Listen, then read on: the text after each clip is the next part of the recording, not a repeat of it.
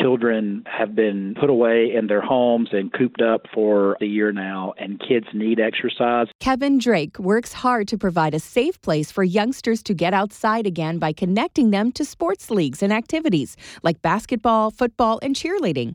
They learn teamwork and build lifelong friendships in a safe Christian atmosphere. Kevin works with churches through the national organization Upward Sports.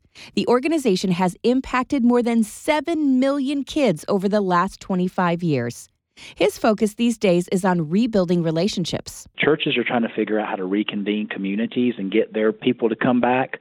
Sports offers an excellent way to do that. And for those families involved in the sports program who may not know Christ, they get a chance to learn more through devotionals read during each game's halftime. It's a really unique opportunity to see a ministry that reaches children and their parents through sports. And so when you combine the power of sports and spreading the gospel together, it's a great winning recipe. Kevin says things have changed in how they operate since the pandemic, but assures players and families it's safe to participate. We have seen leagues across the country now, hundreds and hundreds, open up and have successfully been able to implement their normal league with modifications based on COVID. And so we're thankful for that because kids need sports. Kevin says Upward Sports has started some new programs that allow people who may have been left out in the past to join in the fun. As a ministry, we are expanding our reach. And so that means that we want to help kids who traditionally have not been able to play normal rec league ball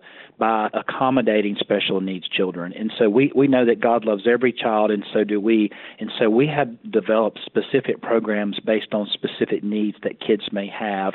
If a parent or a pastor is hearing this and they have a program where they have special needs kids, reach out to us, because if we can find a way to help them, even if it's something custom, we want to do that. And Kevin shares how he prays for the ministry he serves. We pray for wisdom, that God would continue to allow us the privilege to be a part of what he wants to accomplish by reaching people for Christ.